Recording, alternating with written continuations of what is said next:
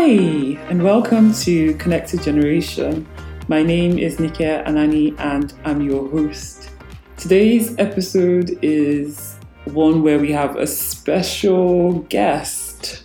Yes, Mrs. TsiTsi Mutendi. TsiTsi is a dear friend of mine, a sister, crew partner. We're crew partners, crew founders of African Family Farms. And she's a serial entrepreneur, super passionate about family businesses in Africa also. She's a lady that of many hats, she wears many hats. And today in this episode, I pick her brain on the world of family governance. She's a family governance expert based in Harare, Zimbabwe. So tune in and I hope you enjoy this episode. Hello, how are you today? I'm good. How are you doing? I'm good. So today we'll be talking about 101 family governance by the expert of family governance herself, TsiTsi Mutendi. Thank you. Thank you for having me.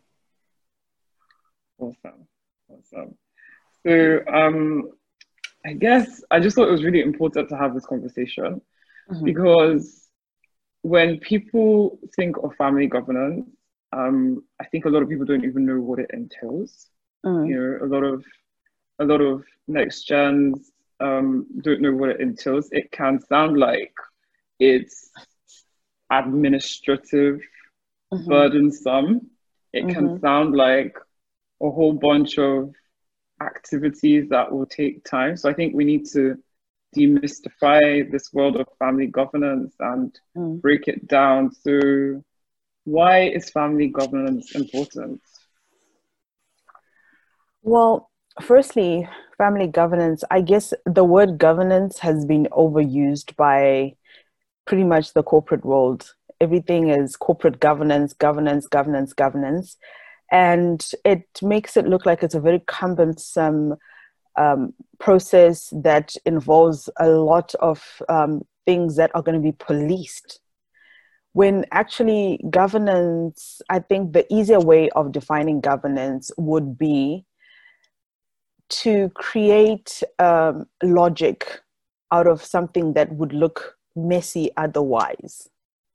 So, for example, when I think of family governance, there's different thought processes when it comes to family governance. There's the natural governance process, and then there's the formalized governance process. Each work in its time, and each work differently, but towards the same goal. And when you're looking at family governance, what you're basically looking at is how do we communicate with each other? How do we treat each other? And what are the results thereof if we treat each other in a certain way? So you're just looking at it like when you set up a country or when our countries were established. We have so many different tribes, ethnicities, and we're just so many different sexes, genders, everything. We have so many things going on in a country at any given point in time. And we have to have laws and regulations that will teach us how to treat each other.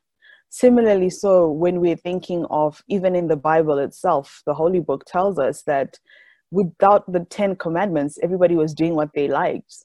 The 10 Commandments simply gave us a guideline as to what is appropriate behavior and what is inappropriate behavior. So governance is just, as a family, we're sitting down and we are agreeing. That's why each family's family governance structures are different in terms of your family constitution is a very personal thing to your family. It's like culture is how we do things around here, how we relate to each other, what are expectations of each other, what is our belief system, where do we come from, why do we believe this?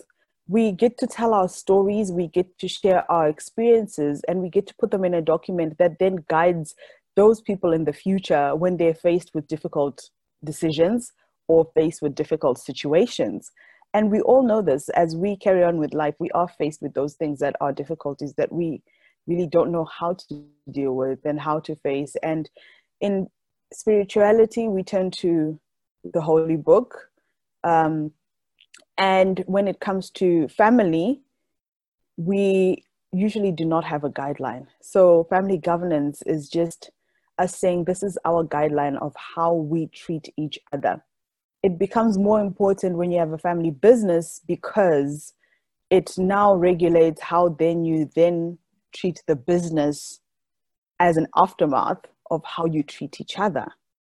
Otherwise, I would recommend that all families have a family governance documents like a family constitution, just to guide us and to protect our heritage, protect our who we are as a family.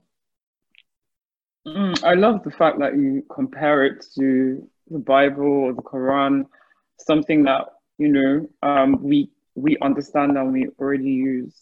And what is clear from what you've explained is that there's no copy-paste approach for a family governance document. So it's not just TsiTsi Mutendi come in and wrap this thing up in 4 weeks and that's our family governance document over there and we're good. It doesn't quite work like that.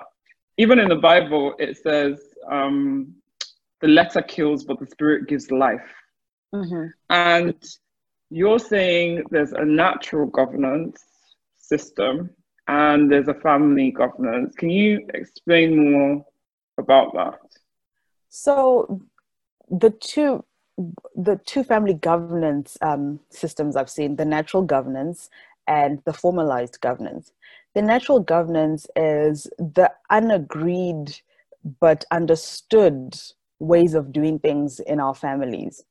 So there is certain things you do and do not do. You do not have to be told. You just know this is the way we do things around here. When you sit at the family table, what are we discussing? Do we always sit at the family table? Or when you know that everyone's sitting at the family table, there's something in particular that has happened for this to happen? Or do you know, it's similar to in a marriage, everybody has roles and responsibilities and they just fall into those roles and responsibilities. Sometimes you'll discuss them and agree from day one. Sometimes it's a discussion that happens as you are building on that relationship. And as you raise children, there are certain things that you agree on. It's verbal. It's never written down in contract, and it comes naturally because you've agreed on it and your word is your bond. And you just know that this is how we do this. This is how we don't do this.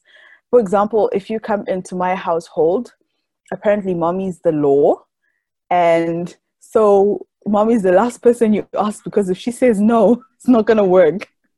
And I didn't even know it was an unwritten rule until my husband said to me one day, he's like, do you realize the kids won't do anything without asking you? They'll come and ask me and I'll say yes. And they'll be like, okay, let's just go ask mommy just to make sure. And I was like, I didn't realize it. And then I actually was like, no, it's not like that. Until this day we're in the car and we're driving and the kids asked, Dida, can we have ice cream? And he said, yeah, sure. And then they looked at him and they're like, okay, you said sure, but mommy, can we have ice cream? So natural governance is just basically unwritten rules that we sometimes don't even realize are there, but we know exactly how it's going to work out and we know exactly what to do and how to do it.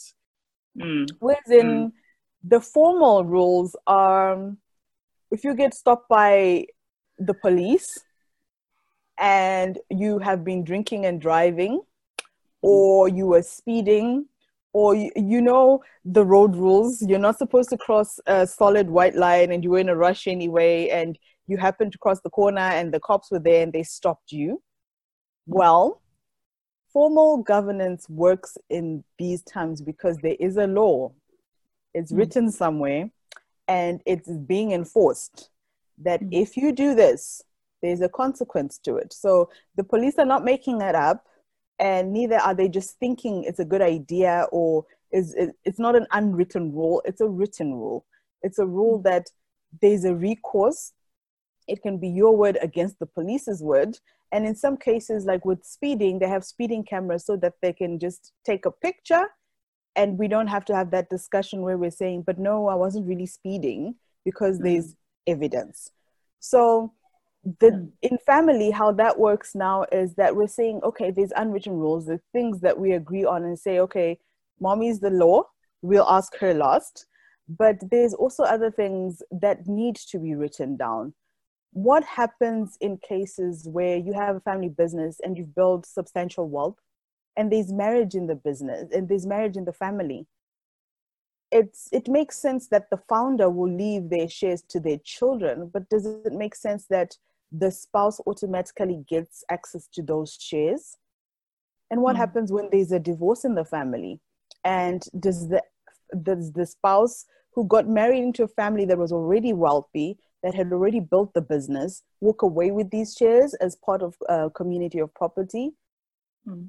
These are some of the rules that when we write them down, it's something we can reference to.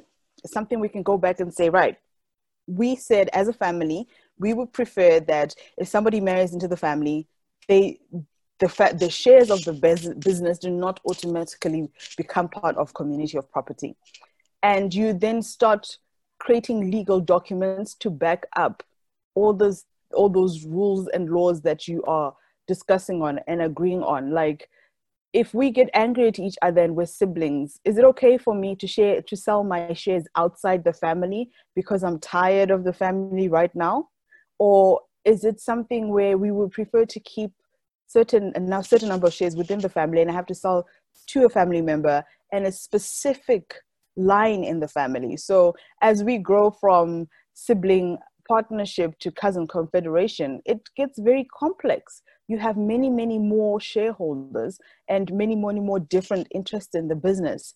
How will that look like when I'm selling my shares? Am I selling them because I'm angry? Am I selling them because I no longer want to be part of the business? All these things, when you have laws that guide, it's easier, because it's not simply a natural governance situation where you just know. It can be a very legal situation where family members might then take legal action against another family member. How do we handle that? How do we stop that from happening? How do we stop that from tearing apart our families? How do we stop the business from becoming the inhibitor to us getting along? So from what you're saying, essentially, we can't have natural without formal, or formal without natural, really.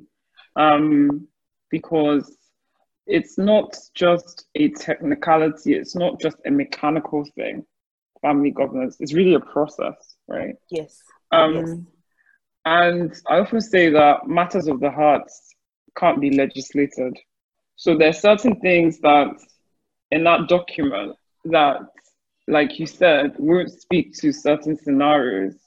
And would you agree that a family governance process is to allow the family to also think about their values, who they are, and gain consensus on that?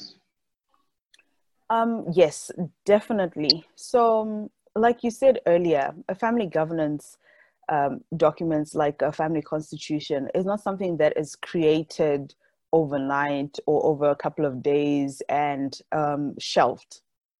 It's a live document. I'll give you an example of, there's this post I saw on LinkedIn a couple of days ago that narrated a myth, or could I say something that I didn't know, where it looked at when women actually got the right to vote.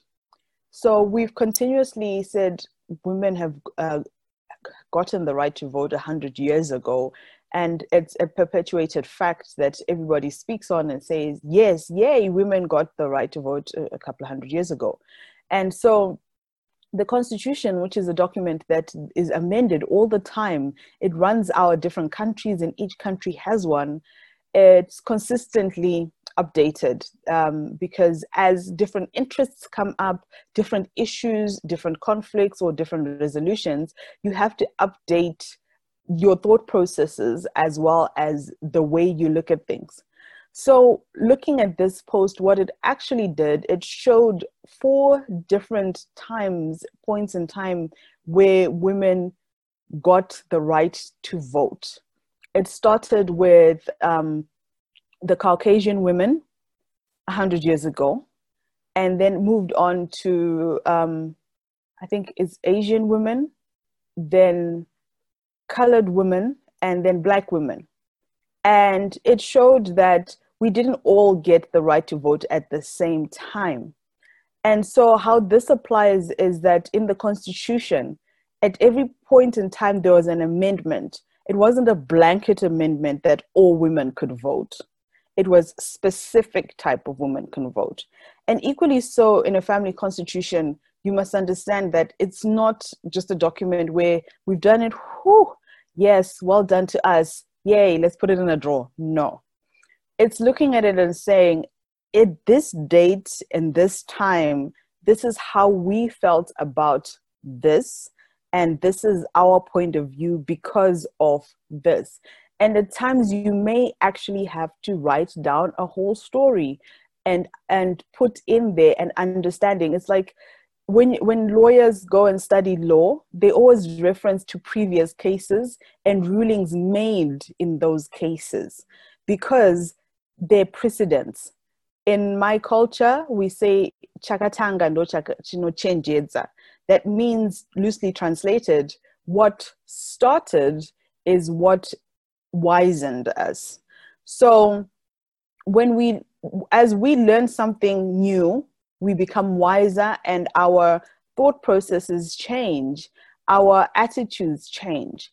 So your first thought process when you think, I don't want an outsider getting shares to my business, is based on what happens if this person leaves the business and they want to take shares and they're marrying into my business. If you have, for example, if you're a founder and you have all daughters, you feel like that family business is going to go to another clan.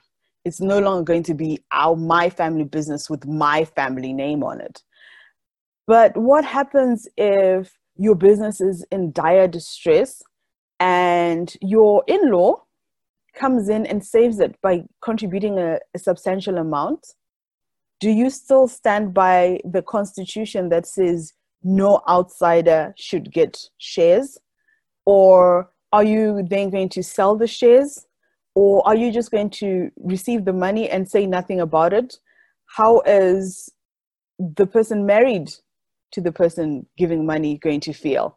How is their branch of the family going to feel about that action? So all these things are things that happen as we walk the road of life. A family constitution is like a country constitution. Once in a while, we have to sit down. We have to look at our belief systems, our value systems. Is there any significant events that may have changed how we felt or how the feeling was when this document was originally created? And how do we feel about it now?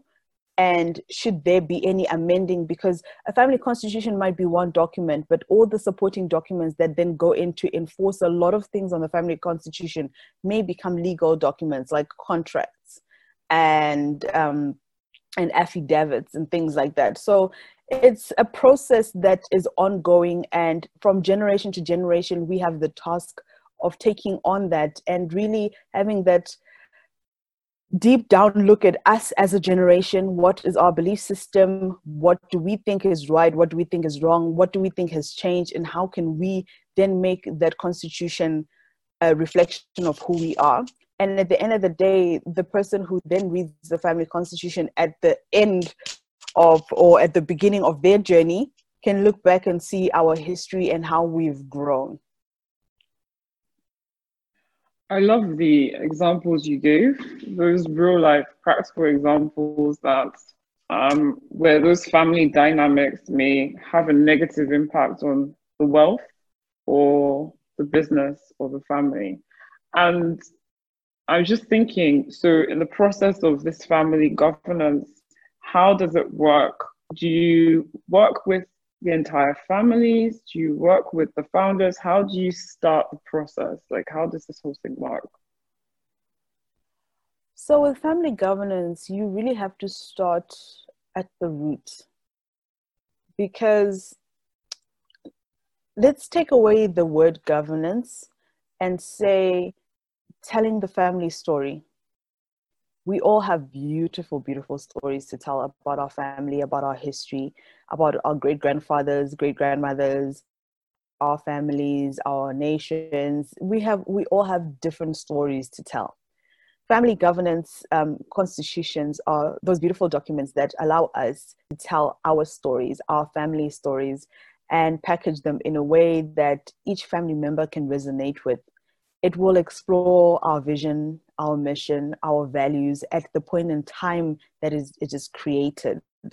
So if the founder of the family business is alive when the document is created or this process is started, that would be the best place to start, because they can then rope in even their own parents if they're alive to start really digging deep to understand where our value systems come from, where our belief systems come from, why what we hold dear is really what we hold dear.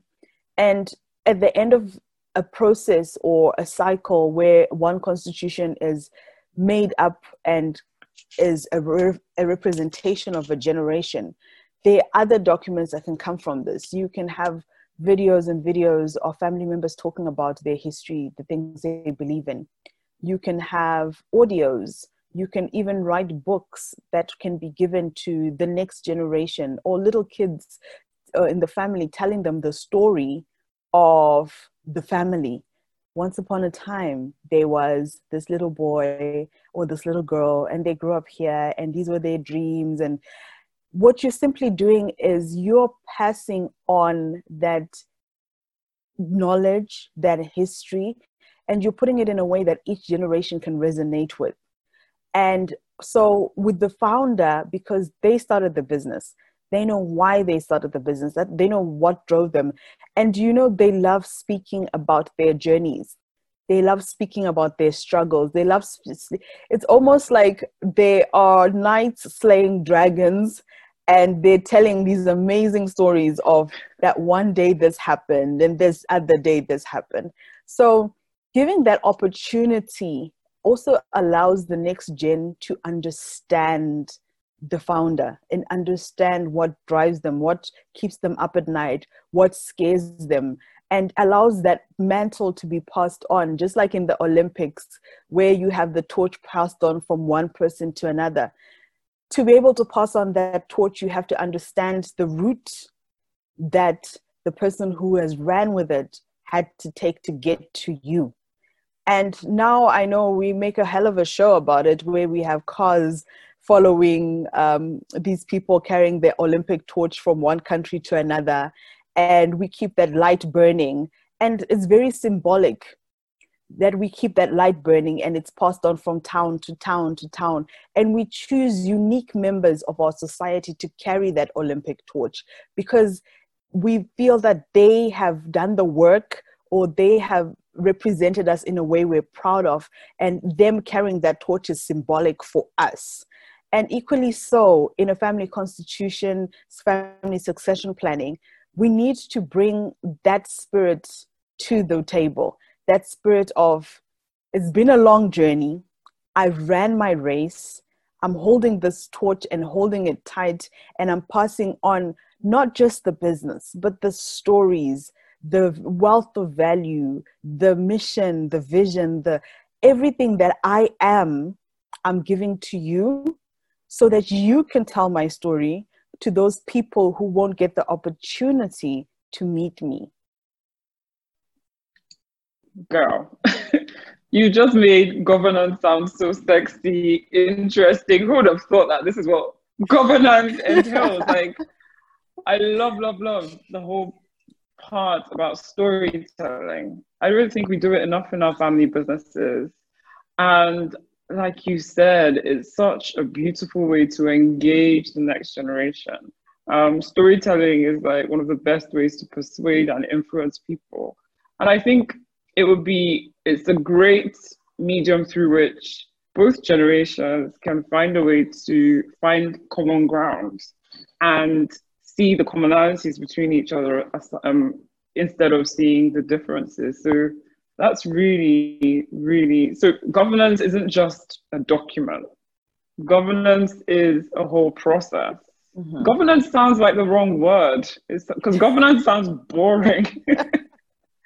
Governance sounds, when I think of governance, like even corporate governance, send me to sleep. But this sounds like it's about fostering, the really fostering the family unit.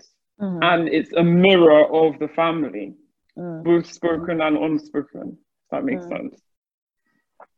And we're not telling enough of our stories. I think with many discussions we've had with people and just getting to know family businesses in the space that I'm in, I realize there's just so many untold stories. There's so many phenomenal stories that need to be told, not only to the world itself, but to the family, the close family members, for them to understand what, because I'm an amateur anthropologist, forgive me, but I love, love, love stories. I want to understand people through stories.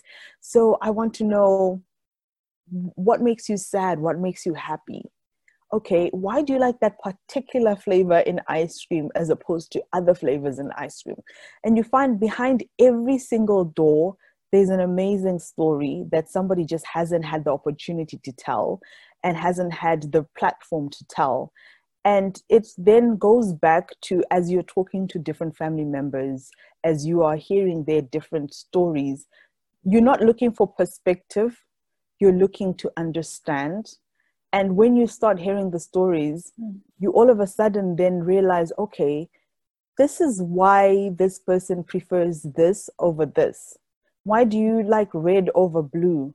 Well, like I had my great-great-grandfather had this red hat that he always wore all the time. And we knew that he meant business when he was wearing that red hat. So all of a sudden, that love for red comes out very clearly. And with some people, you'd be like, how come you like ground nuts over other nuts? Oh, you know what? I have this aunt of mine who I spend a lot of time with, and she nurtured me so well. And I remember we used to go into the field and she used to grow these groundnuts. And every time when it came to harvest time, we'd sit around the fire and she'd tell us stories and we'd be eating groundnuts. So in every single thing that is a human experience, there's something out there that informs us. For example, I knew I was going to have this discussion with you. And when I woke up, I was like, oh, I can't be going on camera looking like, no, I can't. There's no way. And where that comes from, my grandmother, my maternal grandmother, always used to say, dress the way you would like to be addressed. So no matter where you go, you must look the part because people will treat you the way you look. So they will look at you without even giving you the opportunity to open your mouth. They will treat you the way you look. So she made us also conscious. You see, all of her grandkids, her kids were so particular. Are you going to go out the house like that? You're going to go out looking like that? And it's because of that one person who made it a point where she'd cover her white hair. I don't think she'd be proud of this. She'd cover her white hair and she'd be dyeing it to make sure it's all black so she looks young. And so she taught us, and she was in her 70s, and she taught us the spirit of always look the part. And so no matter where you see me, if you see images of me, I always want to look the part because I'm honoring her. I'm honoring what she taught me and what she believed in. And these are the values that come through when you do governance. These are the values that come through when you talk to family. That's so beautiful. So it's really peeling back the onions to know who we are as a family and looking at a process to sense check who we are periodically, right? Mm-hmm. at is it how often should you review your family governance? Is it when there's a new marriage? Is it when there's a death? When there's a significant business event? Like, what would be, you know, your advice on that? Like, how often should we be reviewing our family governance? I think most family governance deep dives must be done when we start integrating new generations.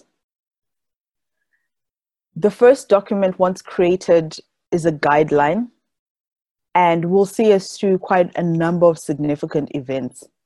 But as we walk, we should say biannually, when you have that family assembly, those family get-togethers, we should bring up issues that we see are niggling at the family or are causing a little bit of discomfort for certain family members, and discuss them in a non-conflict zone. And even when a conflict arises, always be aware that not all conflicts are negative. Conflicts are a misunderstanding or something that has been brought about by another action or reaction. So when it comes to conflict, it's not hearing what you think you hear, but looking at what is going on, what is the source of the conflict, what are the real issues, and then referring them back to the Constitution and seeing what values are being attacked there or being reflected on there, and how does that look like for us as individuals and as family members. So when it comes to reviewing every biannual, every 2 years, let's look at our family constitutions and just remind ourselves of the values that we hold and ask ourselves, are we still upholding these values, and in what actions are we doing that? And if you can, document it, because in documenting, you are actually making it stronger. You're like, you know what they do with clay pots, and they put water in it and make it sit and see if it holds or if it breaks. That's the same thing you should do with your family constitution. Once in a while, take it for a test drive. Bring it out, ask yourselves, are we still upholding these values? Do we still remember the mission? Make it something of a ritual that you do at family events, where each one of you gets an opportunity to tell the story of the founder, to tell the story of the family business. It seems like a very negligible thing and saying, oh, it's just too much work, too much effort. But what it actually does is you're testing that clay pot. Does it hold water? Will it be able to cook on fire? Will it be able to uphold when it comes to it? And does every family member know who we are, what we believe in, and where we are going? So every 2 years is healthy, without looking at it from a, okay, did we check it? Is it right? We need to look at it from a perspective of, you know, I'll take, for example, Christians, and even with our Muslim brothers and sisters, we have that one event or that one thing that we do every year that renews our faith, that reminds us of why we believe what we believe. For Christians, it's Christmas and Easter. For Muslims, you have Ramadan, and you have the pilgrimage. And so these things that we do annually that remind us of our faith, that remind us of why we believe what we do. And I'm sure in every faith and religion, there is something significant we do every year. So similarly, so in our family, we should have that one space where we retell our story and we add on our part of the story. Because as we are telling a story, it's a family story is a never-ending story. You just have significant milestones, but as every generation takes up the mantle, they're also adding to this tapestry and creating this beautiful picture that one day will say, right, this is the such and such family, and this is their journey. Just like, and as human beings, we've always wanted to tell stories. I teach a history class, K-12 history class, and we learned in prehistory, prehistory is the time period before we learned how to write. But even prehistory, the cavemen, they created paints and they started drawing on walls because they wanted their story to be heard. And up to now, we go to these monuments and these historic places and we see these drawings. People have made it a norm to go and see these things. What they don't really realize is that it's a story that's been told that is probably longer than 2,000 years ago, because we started counting time when Jesus was born. But prior to that, many, many thousands of years prior to that, somebody reached through time and left you something that you could look at and know how they lived. Similarly, that is our family governance, that is our family constitution, that's our family assembly, our family council.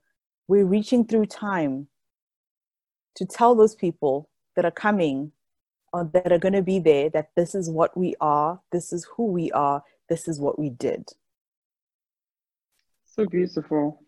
And my last question, we can't have a conversation in 2020 and not talk about Rona, COVID-19.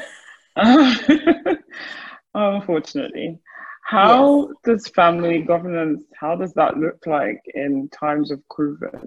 How has that impacted family governance, or what tips can you give families in this time to govern effectively?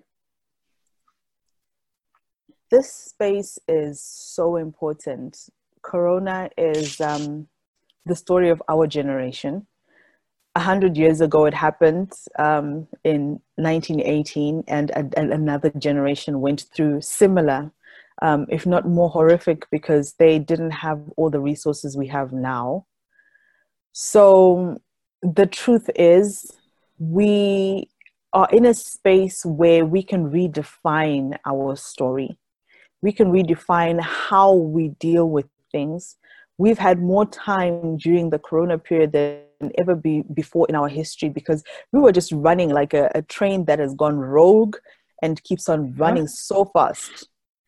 And we were chasing the fourth industrial revolution, we were chasing technology, we were chasing so many things. And we've just gotten a moment in time where the pause button has been pressed and we've had to just breathe, just take a deep breath in and take a moment to realize what is important to us. Because in this space and time, you've seen families that have been really, really punched in the gut by Corona and who've lost loved ones. You've found families who've found themselves in confined spaces in ways that they've never thought were possible and were forced to speak to each other. Not because we're having a family assembly or because we're trying to do a constitutional document, well, because we've been locked in and you actually have to get to know each other. And you might at some point in time have to learn how to pronounce each other's names again, because we'd forgotten how to do that. We were going by nicknames. We were going by, oh, I'll see you later. I'll WhatsApp you. I'll call you. We have been put in a space and time where we have to deep dive. We have to really, really look at ourselves, our families, our value systems, our sources of conflict, our sources of pain, and what is important. And then take that back into our businesses. One of the examples that I saw during this time that made me think really deeply about even myself and my business is we have been talking about pivoting, and also becoming better, expanding more, becoming this and that, giving more value to clients. And all of a sudden, the world was paused. We had companies that had to go back to their core. What business am I in? And I remember at the beginning of Corona, when a lot of airlines became grounded and Ethiopian Airlines kept on flying. And even I was one of the people who were like, why are these guys still flying though? until I read an article that basically explained why they're still flying. They're in the business of transportation. It doesn't necessarily mean that they're transporting people. They're in the transportation business. And they're the people who, Ethiopian Airlines has been able to bring in much needed supplies on the continent and keep people transported, keep goods and services being transported. They went back to their core. They're in the business of transport. And they made sure they kept on transporting. Even when they were hit the hardest, they kept on transporting. And equally so as family businesses, a lot of businesses had to go back to think, what business am I actually in? Because I run a school, we had to go back to thinking about what do we truly offer as a school. Is it the fancy meals that we give students when they come to school? Is it the extracurricular activities that we offer them after their normal school days? We had to go back to the drawing board. What is service do we offer as a school? And which is, we educate children. We provide them with a space where they can learn. And so we had to go back to basics. How do we deliver that service? Despite everything that's contraindicative, that we cannot open schools, that we can't really do social distancing effectively with little children, how do we still give them the core service we promised them when they came through our doors the day they said yes to us? We needed to give them an education. And so we went online. We started looking tools, resources. How do we get online and make sure that they're given the same service, if not better, where they are?